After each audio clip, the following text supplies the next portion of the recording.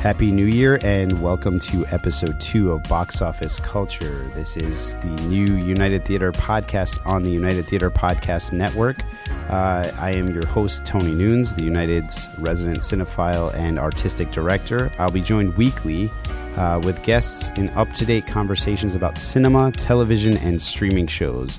We're going to be talking about all kinds of things, and if you caught our first episode a couple of weeks back, we recapped the best films and television series of 2022, and I was joined by our front of house director, Greg Moran. He is also our guest today in our discussion about 2023 and the best, I guess best isn't the right word, but the most anticipated films and television shows that we are both looking forward to. So welcome, Greg. Hello. Good to be back. Similar to our last episode, I think we both came to this episode with a few movies that we're excited for and a few television shows.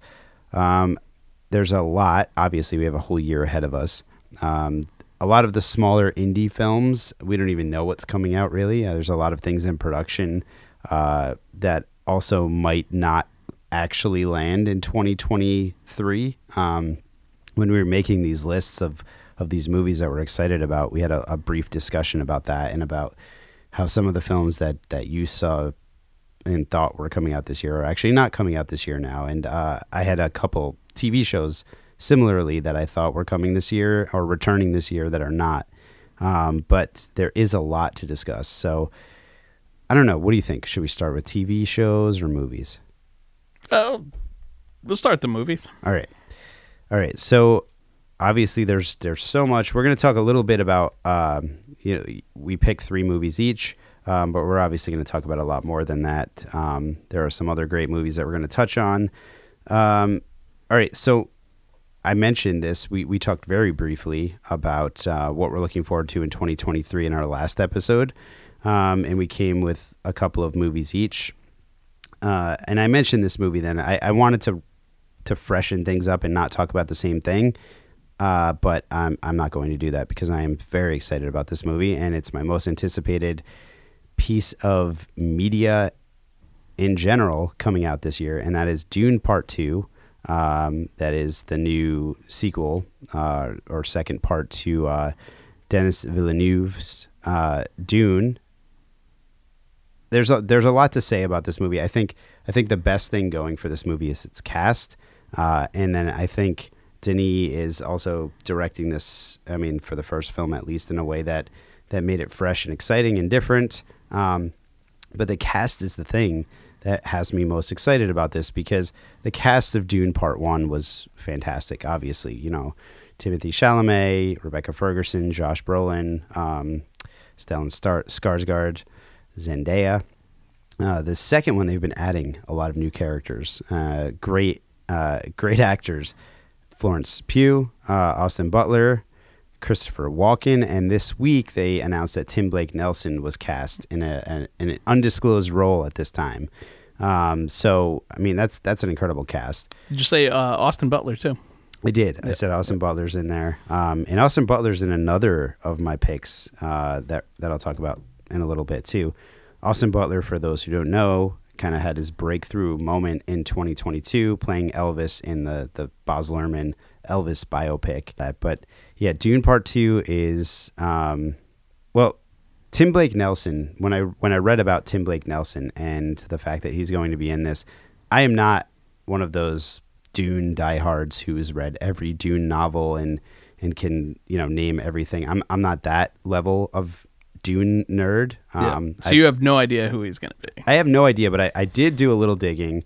There's this character and some speculation that he's going to play this some count character, which I don't know much about the character itself, but Tim Blake Nelson playing some kind of count in the Dune universe just sounds right to me. No, he's great too.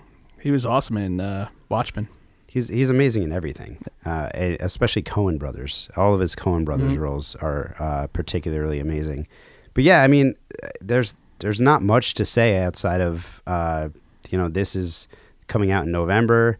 It is a movie that is made for the big screen. It's the kind of thing you want to see with a group of people. It's a big, exciting, epic science fiction film, the kind of which are not made very much these days. And like I said, I'm not a big Dune nerd in the book sense, but for films, you know, you have the David Lynch film. There's also Jodorowsky's Dune and a great documentary about that. And I'm hoping that around the release of this, we can schedule a film series, a Dune-centric film series here at the United Theater, where we show David Lynch's Dune, we show the first Dune film from Denis, and we show Jodorowsky's Dune, which is the documentary about Jodorowsky's vision of his own Dune film that never came to pass. What that could have been.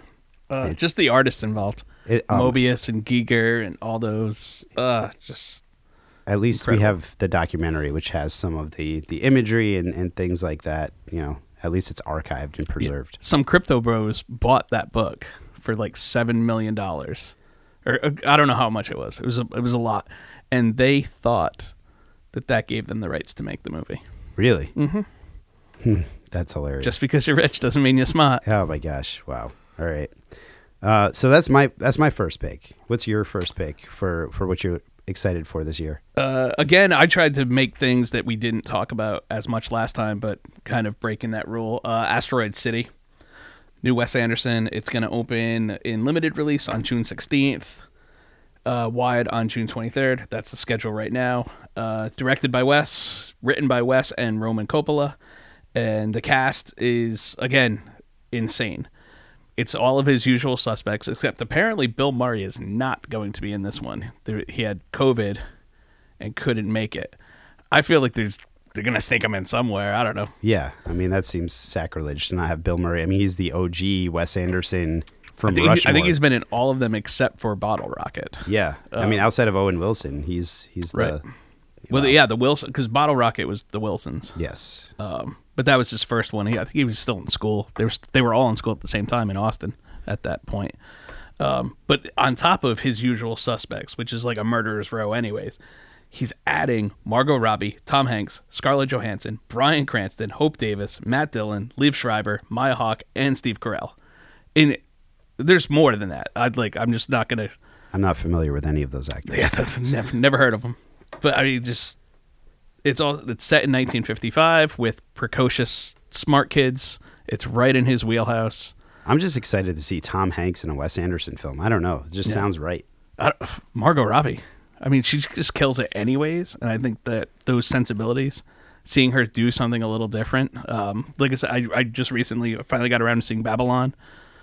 I mean, she's got the goods. And the good thing about Wes Anderson films is he has, this is big prestige ensemble casting kind of filmmaking.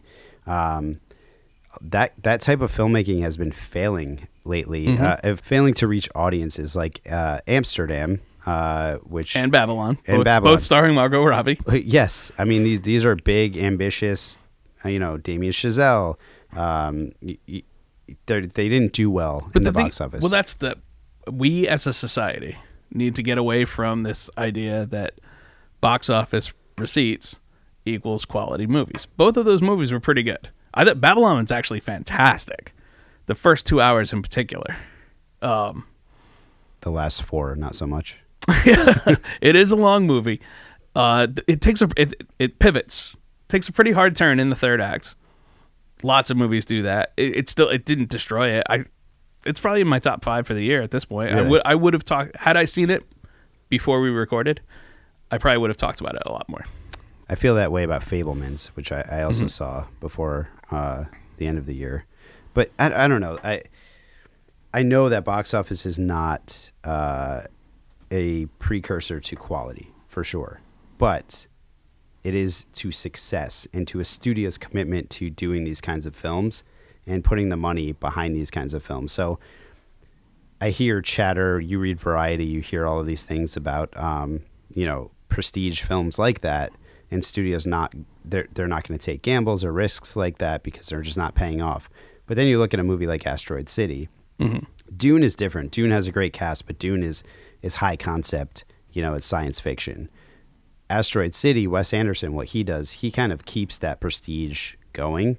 So I think I'm thankful for that, because I think without filmmakers like Wes Anderson and the success all of his films have, this kind of film and this kind of filmmaking and casting and studio upfronting the money to make these kinds of films just wouldn't happen. Yeah, let me try to find the budget for it, because I don't think Asteroid City has quite the budget that, especially Babylon had, but even Amsterdam as well. And that's the thing about Wes is this is just 1955. Babylon had extremely lavish sets, tons of extras, things like that. Whereas I feel like this one, like you know what you're getting. The studio knows what they're getting with a Wes Anderson picture. They know what the box office return is going to be. The actors do too, which is why so many people I think a lot on. of them probably aren't. They're not necessarily doing it for scale. But they're also, Tom Hanks isn't asking for $20 million for this. No. I would imagine. I mean, I think I agree with you. You're absolutely right. Especially Amsterdam and Babylon are the two highest profile of those. But that's where you have to run it as a business too. Be like, this is what we expect the box office return to be. You've got to get your budget under control. Yeah. And if performers like Brad Pitt and Margot Robbie and Christian Bale and John David Washington want to be in these movies, it's the old Affleck thing. One for me, one for them, one for me. Cash in, go be in a Marvel movie, cash in, and then work with Paul Thomas Anderson and David Russell and Damien Chazelle after the fact. Yeah. I don't think these kinds of films are dying. I don't think they will die. I think studios will kill them, and that's what might eventually happen. But I think they'll just go to streaming. Maybe. We're going to see movies like Amsterdam not have theatrical releases. Well, there are some or big be very movies. limited. There's some big movies coming out. I don't know enough about them to talk about them on this episode, but like the new David Fincher movie, David Fincher, and the new Martin Scorsese movie too. Both are going and being created and funded directly by Netflix. So actually, I think the Scorsese one is Apple now. He moved. Is to it Apple? Yeah. Okay. But they're going straight to streaming, and they're being funded by streaming. So it's kind of a shame. But big directors are probably getting money and chances and risks that they're getting with streamers that they're not getting with big studios. But we'll see where that goes. I follow the industry trends pretty closely, and I'm curious to see where the whole film industry lands in the next 5 years, because it's shifting dramatically. Yeah, and I think those shifts are going to continue to change, and I think it could pivot 2 or 3 times even in that 5 years. I mean, we saw with Netflix releasing Glass Onion for 1 week in theaters, and it was for what it is and for that brief time period wildly successful. Yeah. And because that's the thing, Netflix isn't a streamer anymore. Netflix is a full-fledged studio. What I hope happens is that studio. So what happened during this is like some very inside baseball stuff, but during COVID, the Paramount decrees, which were these laws set, decades ago. I mean, in the 50s, I think, maybe earlier. These laws created the theatrical window, and they were there to protect movie theaters and exhibitors. So it had theatrical windows. It also had, terms against studio saying, yes, you can have this great big film, but you're also going to play these 3 subpar films as well. Contractually, that's your obligation. But during COVID, those laws got washed away in some bit of legislation and written out, and they're not law anymore. Right. So now studios do not have to do anything. In fact, during COVID, Warner Brothers, and we know this because we are a movie theater, Warner Brothers, all of their releases that first year, they said these releases are going theatrical and to HBO Max day and date, which is terrible if you're a movie theater. But I'm really interested to see where things shift as far as those things like Glass Onion. Yes, they're releasing them a week, maybe 2 weeks before they hit streaming. People will come out to see them, and I'm hoping that they're such a limited release when they do that right now. Same for award season. Movies like Mank, the David Fincher movie, has to release into theaters before it hits streaming in order to be Oscar eligible. But my hope is, with the success of Glass Onion and things like that, theatrical, even for a week, that they open it up and they do like week or 2 week wide releases of these kinds of... Netflix also, to get around it, they bought their own theaters. Of course, which was against the law. It's called forewalling. You could not do that. Yep. But now you can. Now you can. It's the Wild West.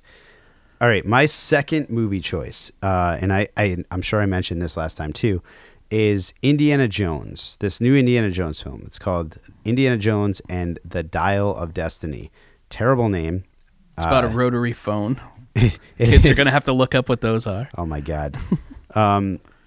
So as far as the plot goes, there's not a heck of a lot we know at this point.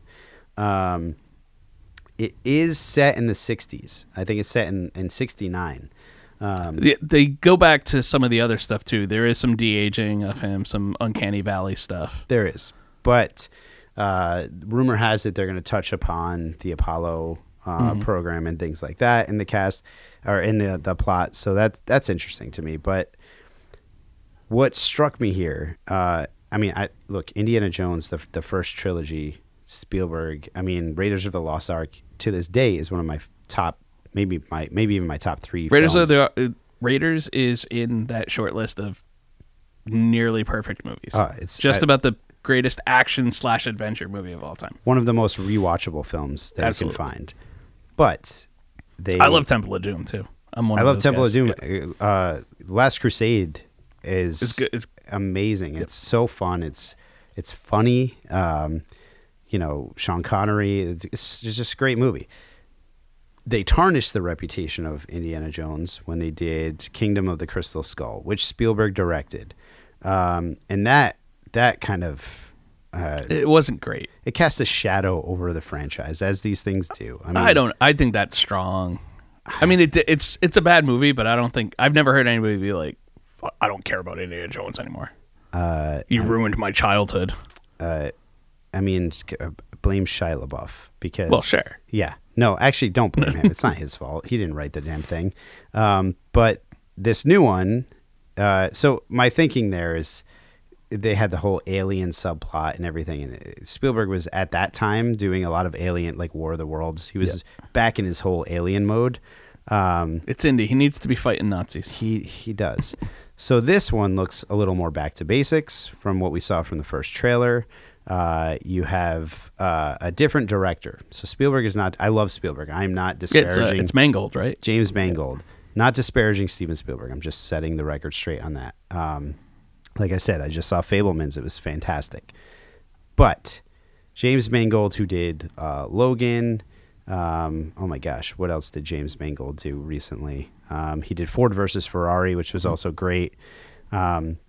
He's a different kind of director, so I'm interested to see what he does with the Indy character. And the addition of like Mads Mikkelsen is in this. Phoebe Waller-Bridge. Antonio Banderas is in this.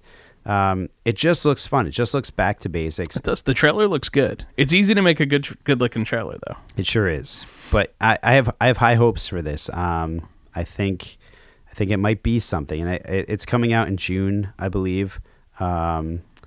June 30th is the date that it comes out. But yeah, I'm excited to be excited about a new Indiana Jones movie. And that, looking ahead to this year and all of these great films coming out, that one just really stands out to me because it also has a universal audience appeal. I think it'll introduce younger audiences to Indy. People my age, middle-aged people, and then older people love Indiana Jones as well. So I don't know. That's why that one made my list. What about you? We'll see if it can be this year's Maverick. Well, Maverick just got beat out by Avatar. So officially the highest grossing film of 2022 is Avatar, Way of Water. No longer Top Gun Maverick. Wah, wah. Yeah. Yep. All right. So what's your number two? To go back to the whole streaming thing, and it's unfortunate because this movie it's almost guaranteed to be visually stunning, is Rebel Moon from Zack Snyder. I know nothing about this movie whatsoever. You mentioned it this morning, and I didn't even know what it was. I believe it's wrapped filming. There is no release date. It is going to be a Netflix. It's a Netflix movie. Netflix put the bill for it. And just a caveat, we said this in our last episode too, but we are a movie theater here at the United, but we know that how people watch their films and television shows because we do it ourselves. Right. We encourage you when you can go out to a movie theater and see whatever movie is playing in theaters. But and hopefully this one will get some sort of even a wider release than Glass Onion because it looks like it's really deserving of it. Is it and science fiction? It is. So this script originally, after the prequels were done, Lucasfilm was looking to go in a different direction with Star Wars, and this is something that Snyder was working on. He was pitching it to them. He was hoping to helm it at the time. And during that whole process, Lucas sold Lucasfilm to Disney, so everything got shelved. This is a reworked script, taking out the Star Wars elements, but you can keep the main story. It's very heavily influenced by Seven Samurai, which makes sense because that's something Akira Kurosawa films were very influential to George Lucas as well, particularly Hidden Fortress and New Hope. But I mean, watch Mando, watch all, you know, Westerns are and sci-fi and samurai movies. There's a lot of overlap there. Yeah. And if you read the synopsis on this, it's clearly a Seven Samurai take. But it looks he has not been shy about sharing stills and things from, you know, it's not like they're trying to keep it completely under wraps, and it looks gorgeous. And say what you will about Snyder, he's made some really good looking movies. I'm also in the group, I don't hate Sucker Punch. I think you do have to be careful with Snyder when he talks about when he's doing his own original stuff. I think Watchmen is by far and away his best movie. Second is probably 300, and that's because he was working very much off of pre-existing material.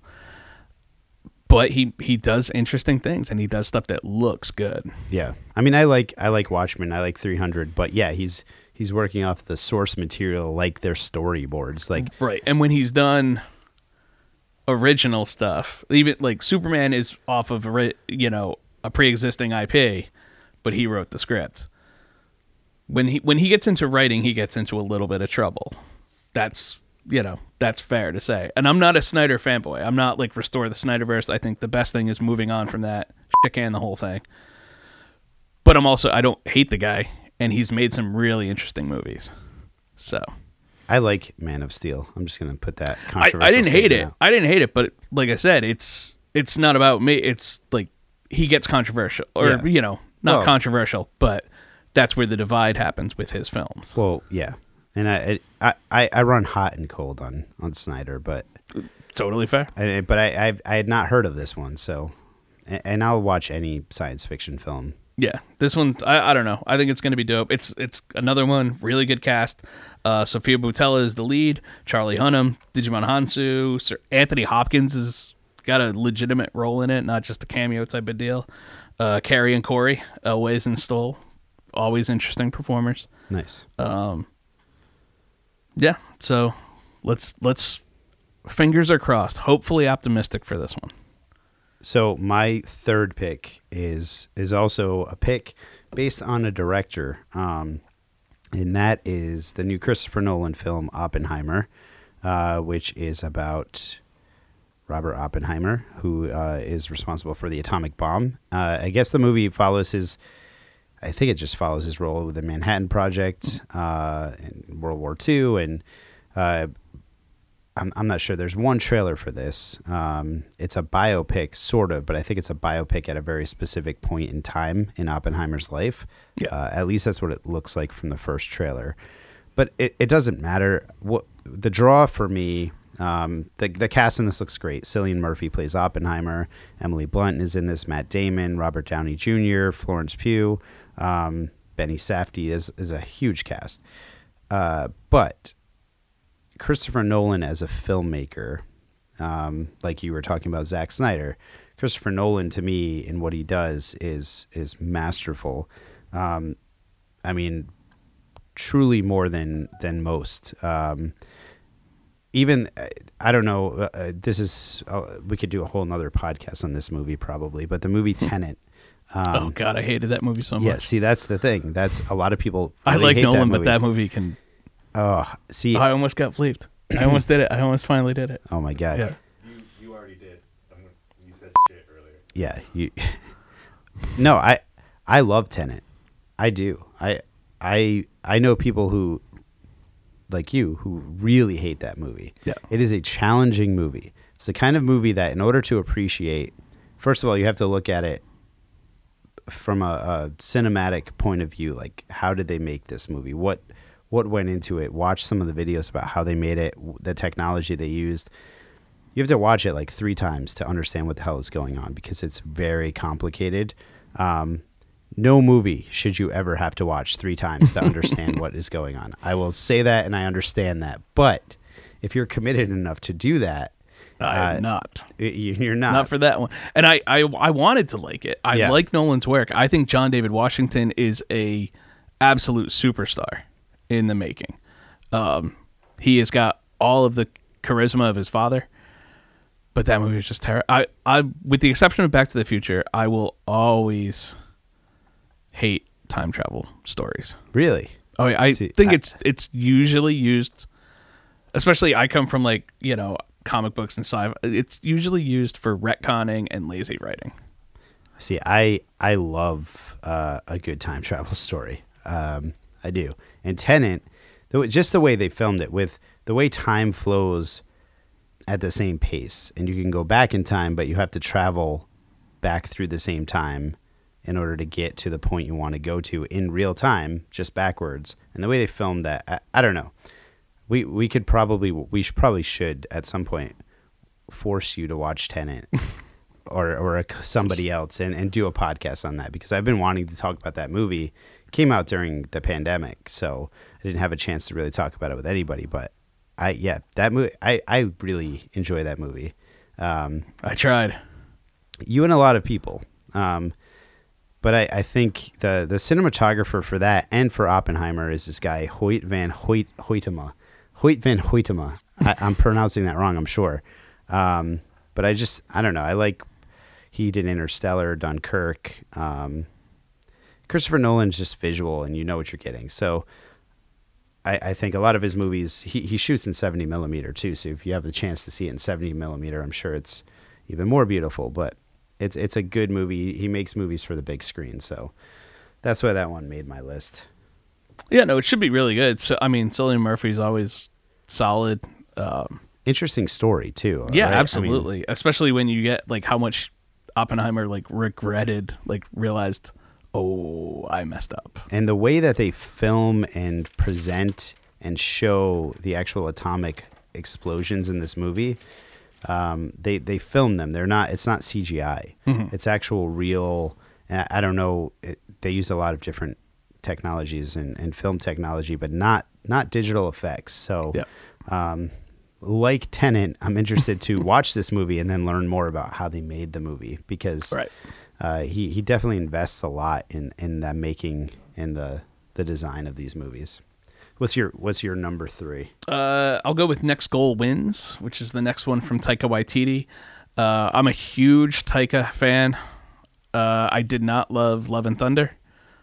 I'm also not like a lot of people. I felt like, oh, he's so full of himself. He's done. We're done with this guy. That's a bit of a reach. Ragnarok is my favorite MCU movie. I think it had just the right balance between the slapstick, the goofy, and the action and the heart. They went a little too far. Love and Thunder. I don't hate it. I'm not trying to jump on that bandwagon, but I just love Taika. His other non-MCU movies, Hunt for the Wilder People, is one of the best movies I've ever seen. Oh, it's so good. Sam Neill. Sam Neill is incredible. Yeah. What We Do in the Shadows, I think I talked about this last time. I think it's the funny, straight comedy film of the last 10 years. And this one, another Michael Fassbender stars in it, who is incredible. Haven't really seen too much of him, I feel like, lately. No. He's starring in that David Fincher movie, The Killer, coming out later this year. Yep.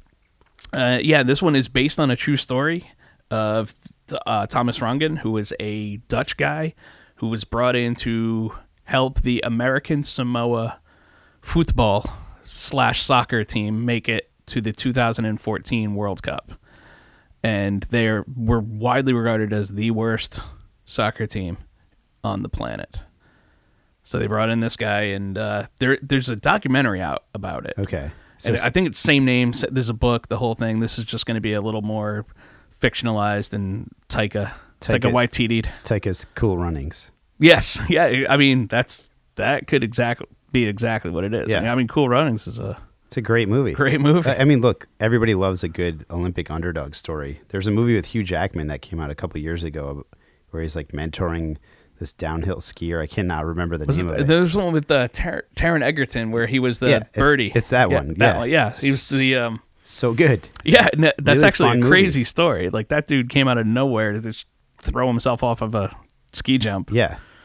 Great movie. So Yep, yeah, and this one also has Will Arnett, Elizabeth Moss, and Rhys Darby. Comes out September 22nd to theaters. nice. All right.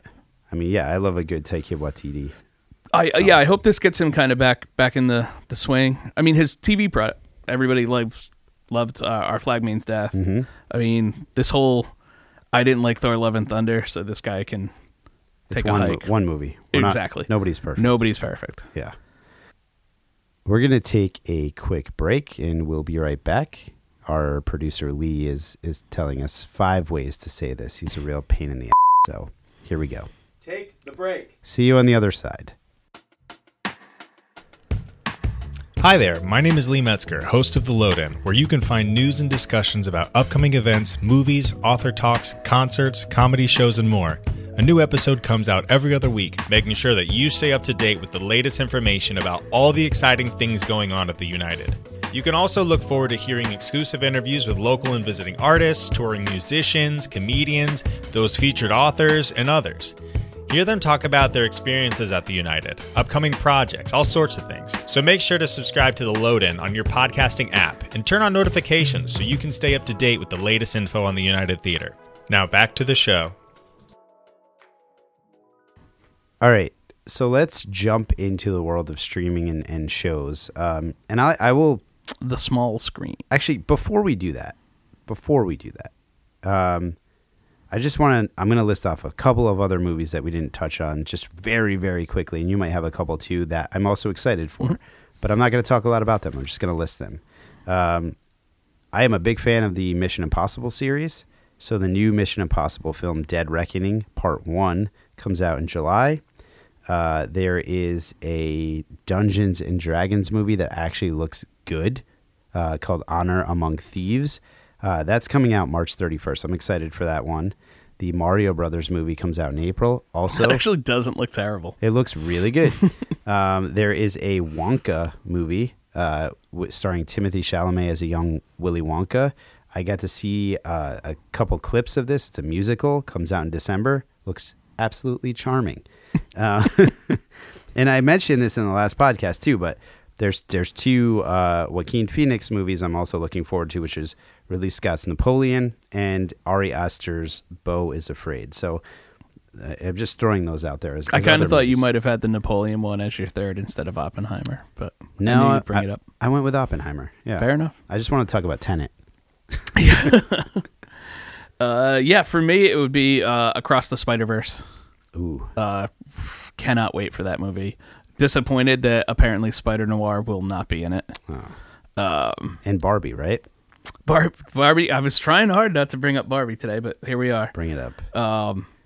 And then also, I'm very interested. This is another thing where I don't know if it'll be good. It might not be, but apparently it's getting great test reviews so far. And all this controversy around it and everything. Flash.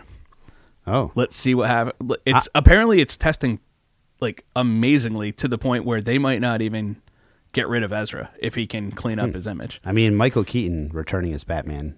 That's, There's a lot going on. It's going to be interesting to see how it plays out. yeah, and also there's a new Hayao Miyazaki film coming out. Oh, maybe. Hopefully. Called How Do You Live? So, And with him, you never know when it's going to be the last. and this is supposed to be the last. but He's you're right. retired multiple times and he's getting up there in age. but- He is. All right, so now let's take the jump to streaming. Gotcha. I'll kick things off. So the fun fact, when I was doing a little bit of research and looking at lists of what's coming out to prepare for this episode, there was a lot of shows that I had no idea were coming out. So some of those made this list. And my first choice, which is now probably the show that I'm most excited about, I didn't even know existed until this week. And it's called Masters of the Air. It's coming to Apple TV.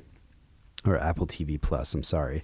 It's a new Steven Spielberg, Tom Hanks, Playtone Amblin TV production, and George Goetzman those three guys created Band of Brothers and The Pacific for HBO, two incredible World War II series. I really personally enjoy a good World War II film, and those shows stand out to me. I don't know. They've lived with me ever since they aired.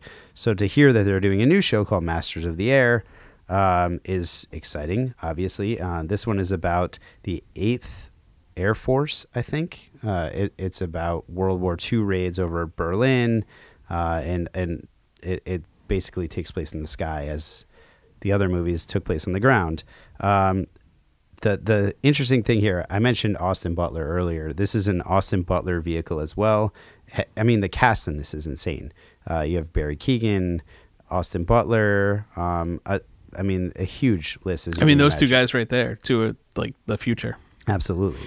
The most interesting thing, Band of Brothers and The Pacific they're big. Each episode of that show felt like an entire film.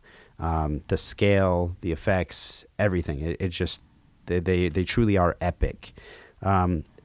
Apple, I guess it's Apple, whoever's fronting the bill for this, they're spending $20 to $27 million per episode. It's a 10-episode series. That's insanity. It's crazy, right? Do the math there. Yeah. 20 to 27 million per episode. But that got me excited. And I didn't even, like I said, I didn't even know this existed until this week. So that's my number one now. When's it coming out? I'm not entirely sure when this is landing. My guess is fall. Fall or end of the year. I'm not even sure if they've landed on an exact date yet for release, but 2023 is all I could find. Right. But yeah, that's my number one choice, and I was very excited to learn about this series. Mm-hmm. Well, I'll go in chronological order of when they're coming out, and I tried to not pick anything that either has been like running for multiple years and nothing that already started. So my first one's going to be Poker Face, which lands on Peacock on January 26th. This is a show with Natasha Lyonne, who's just always fantastic. I absolutely adored Russian Doll. So good. I have not seen the second season yet, and that's because... I have not either. Well, as the final credits of the last episode of Russian Doll were scrolling, I was like, that was perfect. Do not do a second season. Yeah, I hear you. I agree with you. So I've, mentally, I just haven't... I want to, I will... I didn't even want it to be made, but she's fantastic, and this is also created by Rian Johnson of Last Jedi fame, of Knives Out. He's done a lot of good movies. Glass Onion was good. We talked about that a little bit. It is a case of the week type show, so it's not going to be like an overarching, Good. That can be really good. Well, that's the thing. Is the Natasha Lyonne playing Angela Lansbury's character from Murder, She Wrote? Yep. It's Murder, She Wrote via Natasha Lyonne and Rian Johnson. Finally. Actually, they'd liken it more to Columbo. Okay. Because I think she's not supposed to be very good at this. Necessarily. Or, I do. Yeah, it's not, she's not a crackerjack detective. But it's also, I was looking at some of the guest stars. Ron Perlman, Rhea Perlman. I don't think there's any relationship there. Tim Blake Nelson that we talked about earlier. Nick Nolte, Luis Guzman, Tim Meadows, Chloe Sevigny, Joseph Gordon-Levitt, Stephanie Hsu from Everything Everywhere All at Once. These are people just deliver every single time they go out there. Nice. 10 episodes. When is it coming out? That starts January 26th on Peacock. Really? So I don't know if they will be. Yeah, this is just a couple of weeks away. I don't know. I don't watch a lot on Peacock. I don't know if they're going to drop it all at once. I think it'll probably drop. I think they do kind of like the weekly model that a lot of people are readapting to. Yeah. But yeah, the first ones at least come out on January 26th. Wow. All right. Yep. My next one, I'm not in chronological order, obviously, but this comes out in January. It comes out, in fact, this coming Sunday, January 15th, and that is the HBO adaptation of the video game, The Last of Us. Mm-hmm. Now, so Pedro Pascal stars... I thought that was already out. No, it comes out this Sunday. All right. Pedro Pascal and then the actress Bella Ramsey, mm-hmm. who stole the show, and I can't remember her character's name, but she she was in Game of Thrones. She played the young queen. Yep. I think she was a queen. She was the head of that whatever that household was. Right. But like stole every scene. Oh yeah, she was absolutely every incredible. scene. Yeah. So her and Pedro Pascal star. Interesting thing here is I don't play a lot of video games these days. I would say one of the last video games that I played and beat through actually was The Last of Us, the first Last of Us, and I was late to the game on that. It's a beautiful game. It's a zombie game, but it's a zombie game. At the heart of it is this relationship between this man and this young girl who he saves from the zombie apocalypse, and it's a survival tale, obviously, like Walking Dead was, but it has so much more heart and depth to it, and the action is crazy too. I am very skeptical of direct adaptations of video games. There really arguably have not been many good video game adaptations at all. The Halo series that came out last year was atrocious. This looks really, really great. And it's the people who made this are the same people who did the miniseries, which in my opinion is one of the best television shows of the last decade, about Chernobyl on HBO. So this has that prestige factor to it, for a zombie show, and it looks really good. I mean, the jury's out, but we'll see this Sunday. But everything I've seen, it actually looks really well made. And, like I said, the game, I can attest to this. The game itself has heart, and you connect to the characters more than you do in most video games. Pedro's got success being a man forced to be a single father too. It's true. He does. He's done it before. Does. Yeah. He's got to worry about getting typecast. Oh my God. And speaking of that, just a quick plug on that one. That one's coming out in March, I believe, or sometime this spring, and that's Mandalorian season 3. Also, it was hard not to put that on my top 3 because I love that show. But it's a great show. We'll see what they do with that. I was almost hoping they moved away from Grogu a little bit and let him go. Spoiler alert! How dare you? Well, no, and then they did the straight up lone wolf and cub choice. Yeah. Which I love. No, it was great. It was a great allusion to that famous movie and manga series. But I don't know. Part of me was like, okay, let's kind of move on. Let's see where else this show can go and breathe, and not just rely on the adorableness of Baby Yoda. I mean, but I'm sure it'll be good. I'm all in for the adorable Baby Yoda. He's gonna be a weird looking teenager. Yes. Let's see how long the show can go.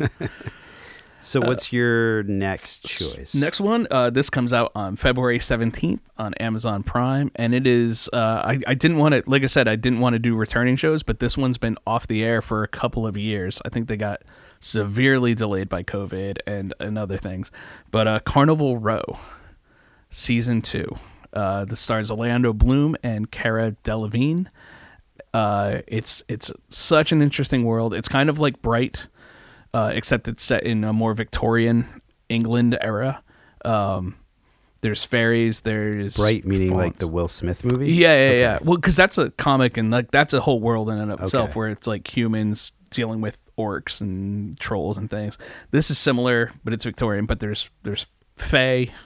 Yep. There are fawn type creatures, goat legs and whatnot. But it's also a detective story, a neo-noir thing. Orlando Bloom plays a detective who is secretly half fairy. And that's what, there's caste, CASTE, social things. It's just a really interesting world.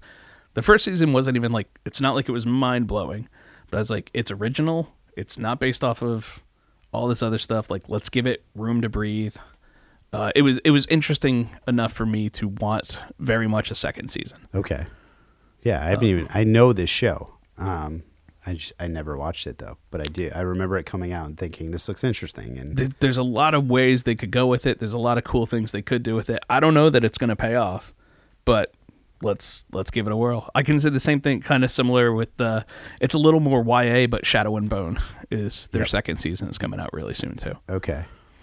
Yeah, I mean it's a good cast. Oh yeah, It's a really good cast. yeah. I mean, Cara Delevingne is not bad in it. No. Orlando's actually pretty great. Is he? Yep. Jared Harris is in it. Jared too, Harris. yeah. Yep. Speaking of Chernobyl, Speaking of Chernobyl, did you see Chernobyl? Do you like Chernobyl? No, no. Oh my God, you should watch it. Yeah. That's like one of my most recommended things. It's bleak, as expected, but as a miniseries, it is one of the most complete and shocking and interesting. shocking. We know what happened. No, there's pieces of it that I had no idea. Did you see Titanic? That Listen- boat, the boat sinks at the end. No, there's like little layers of it that you don't, like. They're just not common knowledge, so it's an interesting watch. All right, my final pick is also a returning show, and that is season 4 of Succession. I talked about White Lotus on the last episode, and that being one of my favorite shows of last year. Succession is one of my favorite shows on television, hands down. It's on HBO. It is it's the one with Brian Cox, right? Yes, yeah. God, I don't even know where to. The cast in this is amazing. Kieran Culkin. It's about this family who are supposed to be like Rupert Murdoch and his mega empire. Mm-hmm. It's dramatic, like overly dramatic, and really funny at times. And it, like White Lotus, it's a show full of terrible people. There are no good people on this show, and there's something about watching shows where every character is just terrible and just awful on every possible level. And this show is like the quintessential that. But Brian Cox, as the leader of this family and the head of this company, is ruthless. It's all about undermining family, and I don't know. It's just layered in tension and gross behavior and wealthy elitism, and it's just a fun thing to watch. So season 4 is coming out later this year. Very excited for that one. Again, it's HBO.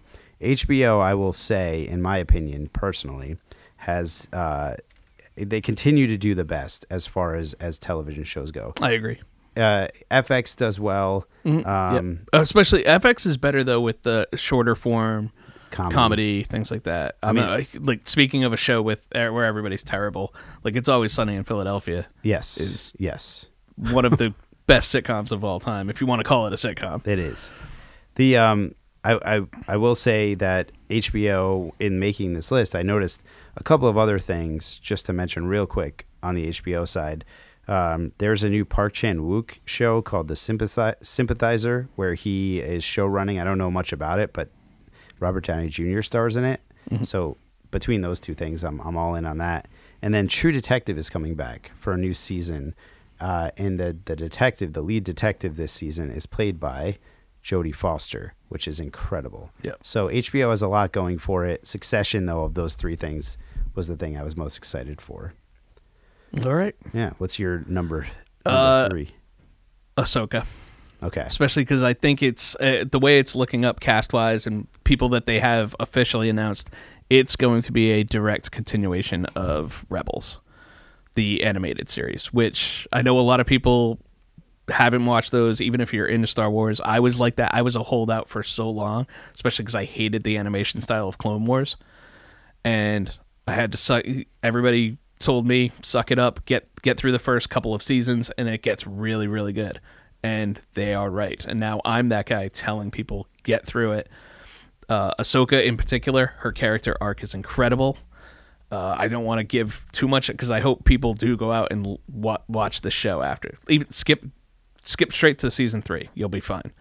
And then Rebels was even better. And it's where Clone Wars was more about the overarching and lots of political stuff. Rebels was more the ragtag group of, ne'er-do-wells fighting, which is right up my alley. I love those kinds of stories. It's got a ton of heart, and we know, well, we think we're getting Thrawn. That's who Ahsoka in Mando was saying. That's probably going to be Ray Stevenson. It's too bad. Mads Mikkelsen's brother is the voice actor, and they were trying to get him to be like cast him for the live action. I used to want John Noble to play the live action Thrawn. Who's Noble? John Noble is he was in the show Fringe. He's also in like Lord of the Rings. John Noble as Thrawn. I remember even reading Thrawn and watching Fringe way back. You know, I was always thinking this guy. All should, right. You know who this guy I is? do. Okay. Well, the Thrawn that they used in Rebels was a little younger. Yes. Though. Yeah. Like I said, Mads' brother would have been great at it. I'm spacing on his first name right now, which Okay. I feel bad about, but whatever. Moving Happy on. Mikkelsen. Yeah, that's it. That's his nickname. That's what his friends call him. But no, so we know we're getting Sabine Wren. They've cast her. We know we're getting Ezra Bridger. They've cast him. We know we're getting Harrison Dula. They haven't said that it's Mary Elizabeth Winstead, but it's probably Mary Elizabeth Winstead. And like I said, Ray Stevenson, who I think will actually make a pretty good Thrawn, even though he's big. He's a big dude. Yeah. I prefer Thrawn to be like that, not necessarily lanky or anything, but more of that svelte kind of. Yeah. But Yeah. He, like Tarkin. yeah. and Tarkin. Very similar. Well, that's what when I'm Similar looking at build. John Noble, I see more of a Tarkin, but a young Tarkin. Yeah. a young blue Tarkin Young blue Tarkin. is Thrawn. You hear that, Lucasfilm? Yeah. But like I said, I was a huge fan of Rebels. The last season is like gutting. Yeah. It really is. I watched that. I did watch Clone Wars and that. Yeah. And I agree 100%. Like really good storytelling. The animation style is not great. I liked Rebels better than Clone Wars, especially because I was already they're similar, and I had kind of adjusted to it. I still don't love it. I think people should watch it. Yeah. No, it's good. Especially, like I said, Ahsoka has one of the best character arcs of any character in Star Wars.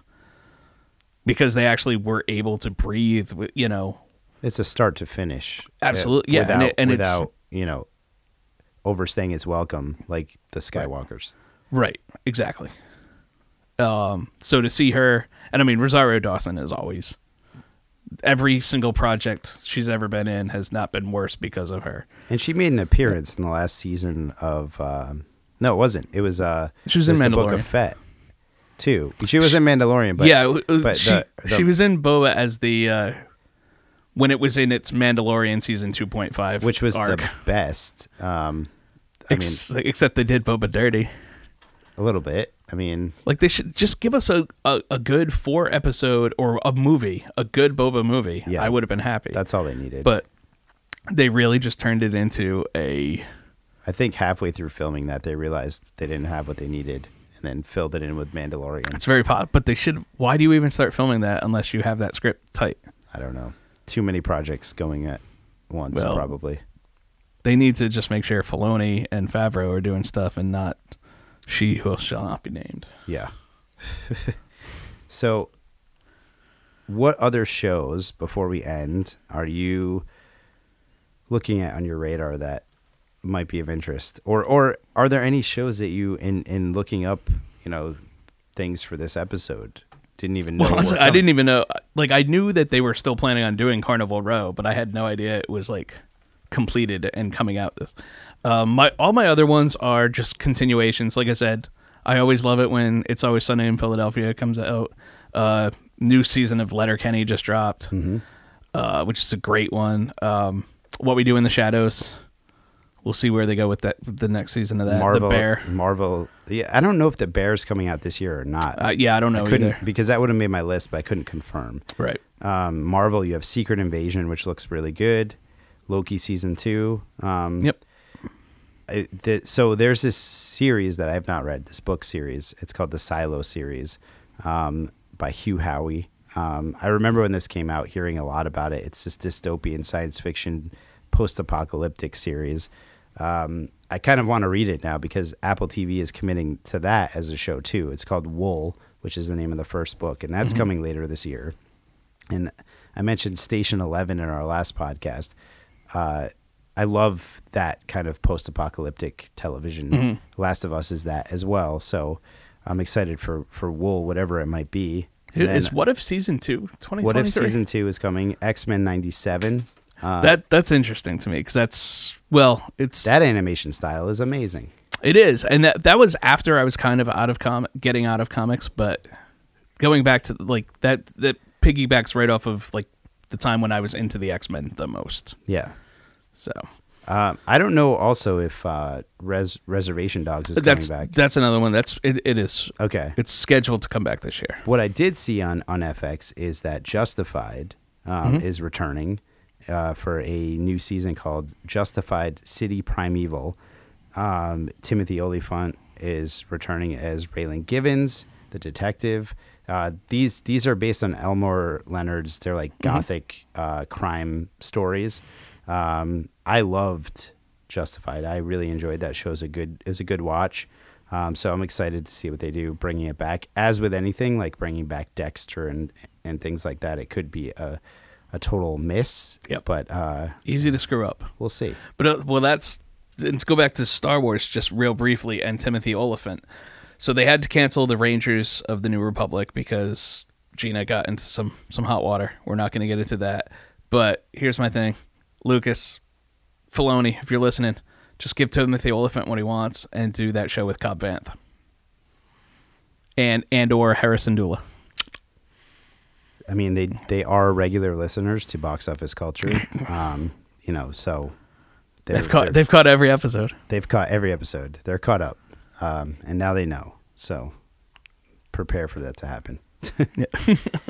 All right. So that's it. That's my list. That's your list. Oh, apparently there's a new Muppet show coming in May too to Disney Plus. So I want it to be good. We'll see. we'll see. It's been a long time. Love the Muppets. Me too. But All right. Well, I think that wraps up today's episode. I don't know what we're going to be talking about in the next couple of weeks, but we will be back. So stay tuned in a couple of weeks for another new episode. We have a lot coming up at the United Theater. We have a lot of new film series announcements coming up. So stay tuned to our website and our social medias, and check out our Neighborhood Watch Film Club. Just a reminder to rate and review the podcast wherever you're listening, and share it with as many people you know, especially if they work for Lucasfilm. All right, until next time, I am Tony Nunes. Thank you for joining us.